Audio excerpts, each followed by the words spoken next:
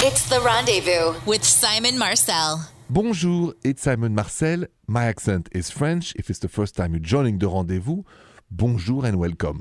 Have you ever used or heard the expression, it's as good as it gets?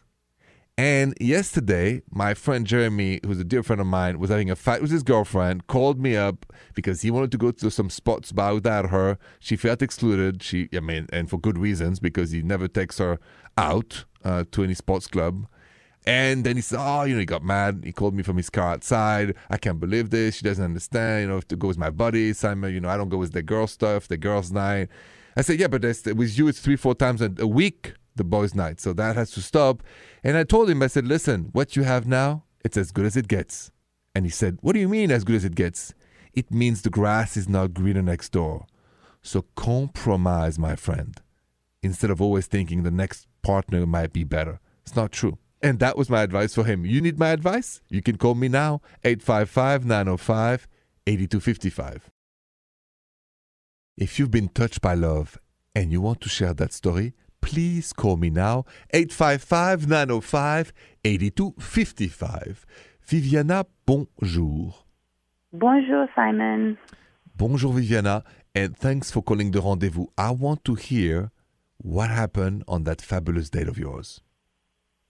Yes, well, it's the time that my current boyfriend and I met each other. He came to see me in a show. I was in a comedy show, and he came to see the show, and at the start, he says that he noticed me, and by the end of the show, he was already in love with me. Just watching you do the show? Just watching me do the show, yes. What part or what, because I haven't seen the show, what was the show about and what part you had?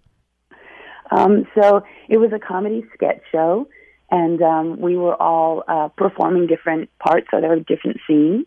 And there was one in particular where I played like an overbearing mother, and there was another one where I was a driver, and lots of different sketches. And afterwards, we had a drink at a bar, and he said that he liked my sense of humor, and he liked the different characters I was playing, and yeah, he was just smitten by the end.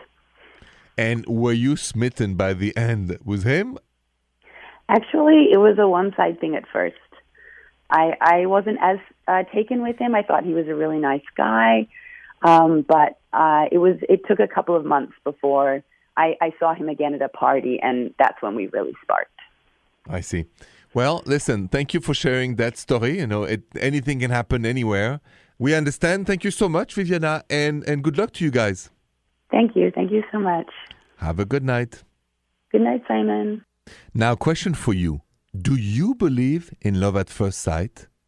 Let's talk about that next. Do you believe in love at first sight? Meaning, just like my last caller, Viviana, you go somewhere, could be at work, could be at the gym, could be in a train, in a plane, at an airport, at a grocery store, wherever. Somebody is there, you look at that person, and bang, that's it. Love at first sight. Do you believe it can happen? I do. I believe, A, because it happened to me. 2, because I believe in the universe's power to put two people at the same place at the same time for this to happen. It's rare, but it can happen. And I'm going to tell you a personal story of why I believe in it so much. And that story is next. Do you believe in love at first sight? Lightning striking you and all, le coup de foudre, as we say in French. Le coup de foudre, lightning strike.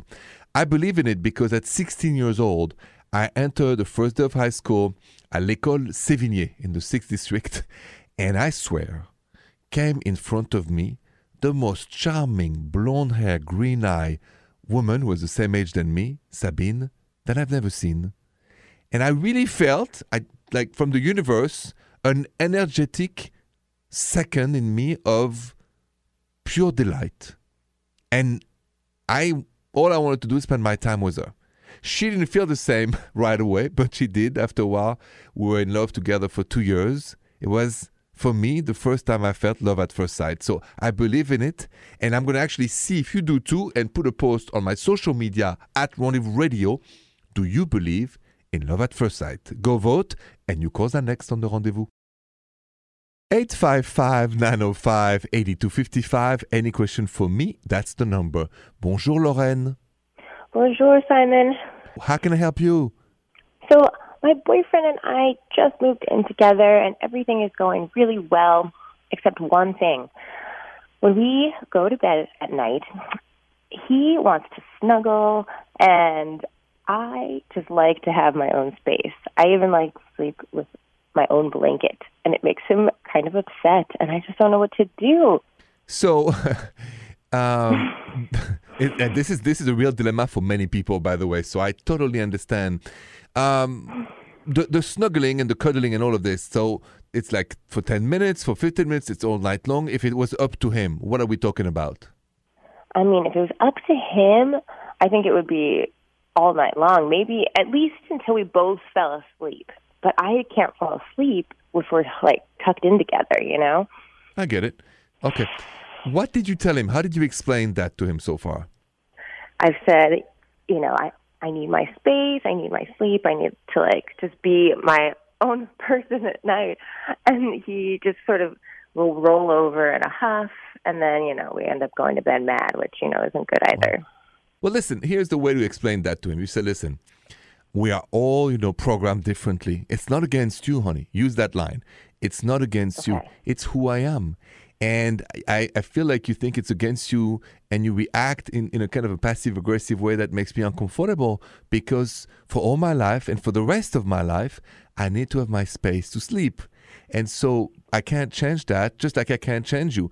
So we got to accept each other as we are. So, you know, we can agree, like, I don't know, whenever it's time to go to sleep, that, you know, we say good night, kiss, whatever it is. And then I need my space. Or option number 2, tell him we're going to have different bedrooms because I cannot not have a good night's sleep. And you open up the conversation for him to say how he feels, understand this is not against him, and also what he's doing is not against you, but we have to respect for each of us, for relationship to work, how we all need the place to be so we can fall asleep. Yes. I love that. It's true, because I do love him and I think he's great. I just want to make sure that, you know, we're both well rested and able to be there for each other when we're awake. 100%. And I understand. And that's why I think instead of keeping an unspoken or pretend it's okay, it's better to speak up nicely. And remember this, Lauren, men are always grumpy when they're hungry, like me, actually. And so always talk to your man after you have feed the beast and your man is well fed and ready to listen. Okay? Okay. That's all great. Right. That's straight from the beast itself. So good luck with that talk, and I think it will help both of you. Thank you so much for calling. Thank you. When do you think it is the right time to talk about your sleeping habits with a new partner? Let's talk about that next on The Rendezvous. When do you think it's the right time to talk about your sleeping habits when you start a relationship? And I ask you this because my last caller, Lauren, you know, she said, Simon, I have a problem that I know I don't want to snuggle and cuddle when I go to sleep. I need my space. And her boyfriend wanted to cuddle and we could do it all night long and she can't. So when is it the right time to talk about your sleeping habits? It's once you know that you're going to spend nights together and there's a potential for future, right? So at the beginning, it's not necessary because, you know, we go back and forth and all that. But pretty quickly, don't be uncomfortable. Don't be afraid. After a few ooh la la, if you spend the night and the first night doesn't go well because the person cuddled you too much or you cuddle the person too much, please say it out loud. Say what you want because it's not against anyone. We are different and we need different things, and that doesn't stop a relationship. You know what kills a relationship? Stay with me. I'm going to tell you that next. So say you met somebody, you start this relationship, you start spending the night together, ooh la la, you know, and then, you know, sleeping habits, you know, are different. So you need to talk about it and say it's not against you. Things go well. But what really can kill your relationship when it comes to sleeping habits and things like this? It's not to say it. It's to not say it. It's the unspoken. Because I don't know about you, but me, when I go to sleep late at night, like after the show, at one point, I too want to be left alone. And if that doesn't happen, I'm a grumpy bear. So the unspoken is what kills relationship. Never what you talk about. It's what you don't talk about, the danger. Keep that in mind because it's an advice my therapist gave me when I was 15. It has helped me tremendously. Talk about things and talk about things softly. You calls are next with your questions on the rendezvous. Any question about your relationship? 855-905-8255. Bonjour, Nathalie. Bonjour, Simon. Bonjour, Nathalie. How can I help you this evening? Well, I was wondering your opinion about polyamory and open relationships. Recently, I'm thinking that maybe some of my relationship feelings about monogamy might be what I was raised with versus what's actually natural. And so in what context are you? Did you meet somebody that, or what is the context of you starting to wondering one way or the other? Yes, I feel that in my last few dates have been men that are expressing open relationships. Mm-hmm. And you would rather have an open relationship or an exclusive relationship? As of right now, it's been on my mind and my heart to have exclusive, to have monogamy. Mm-hmm. And because dating has become harder for me because I feel that men are more open, I'm wondering if I should be more open. Is it more natural to just understand that ooh la la is just ooh la la? Well, here's the thing, Nathalie. Most men, wish they could have ooh la la with a lot of women they like. They don't look for the exclusivity right away. Emotionally, we are built differently. Women wish for exclusivity if they like somebody. And don't wish, if they like somebody, they don't wish to like 2 or 3 people at the same time. If they have feelings, emotions, attachment, then just like you, Nathalie, they don't want their man to be, making love or ooh la la with other women. So I don't think you should change. I think that you have to hold your ground.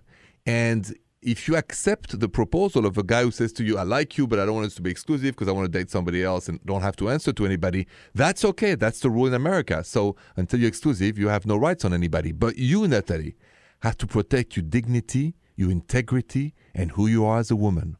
And I cannot advise you to say yes to all those proposals because polyamorous is a different psychology, I think, than yours. And I think it will upset you to know that the man you like is having ooh la la with different women all the time, and there's nothing you can do about it. Yes, thank you. No, see, good advice. Thank you. All right, Nathalie, good luck to you. Be strong. Always follow your intuition. Thank you. Now, I'm going to go help somebody who sent me an email because he needs my help to organize and plan the perfect Valentine's Day date. That is next on The Rendezvous. If you have a question for me and you can't call me, what do? You email me your question at therendezvousshow.com. Miranda, what's going on with Dan now? Dan says, Bonjour, Simon. Bonjour, Dan. I am taking my girlfriend on a romantic trip to Chicago for Valentine's Day, but I am worried that she expects me to propose. I want to do romantic things because I love this woman, but marriage is not on the table right now. What should I do? Dan, that's a great question. What do you do if your girlfriend expects you to propose on Valentine's Day and you're not ready for that? Stay with me. I'll tell you what to do next. What would you do if your partner expects you to propose on Valentine's Day, but for you, marriage isn't on the table right now? So what can you do? And that's the email Dan sent me at therendezvousshow.com. Dan, there's one thing to do to make sure that doesn't happen.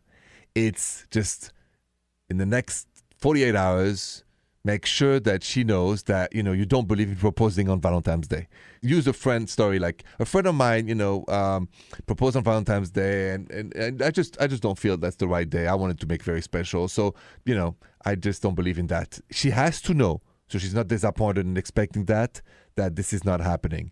So use a friend story or any story, or my story or anything, so she knows it's not coming, and then have a great evening with your girlfriend. And go from there. Your calls and your questions are next on The Rendezvous. If you have a question for me about your relationship, 855-905-8255. 8255. Bonjour, Rachel. Bonjour, Simon. How are you? I am good. Bonjour, bonjour. How can I help you this evening? So, I've been dating this guy for 3 months. Everything is going great overall, except for one thing. He will never spend the night at my apartment. And he tells me it's because he doesn't sleep well unless he's in his own bed.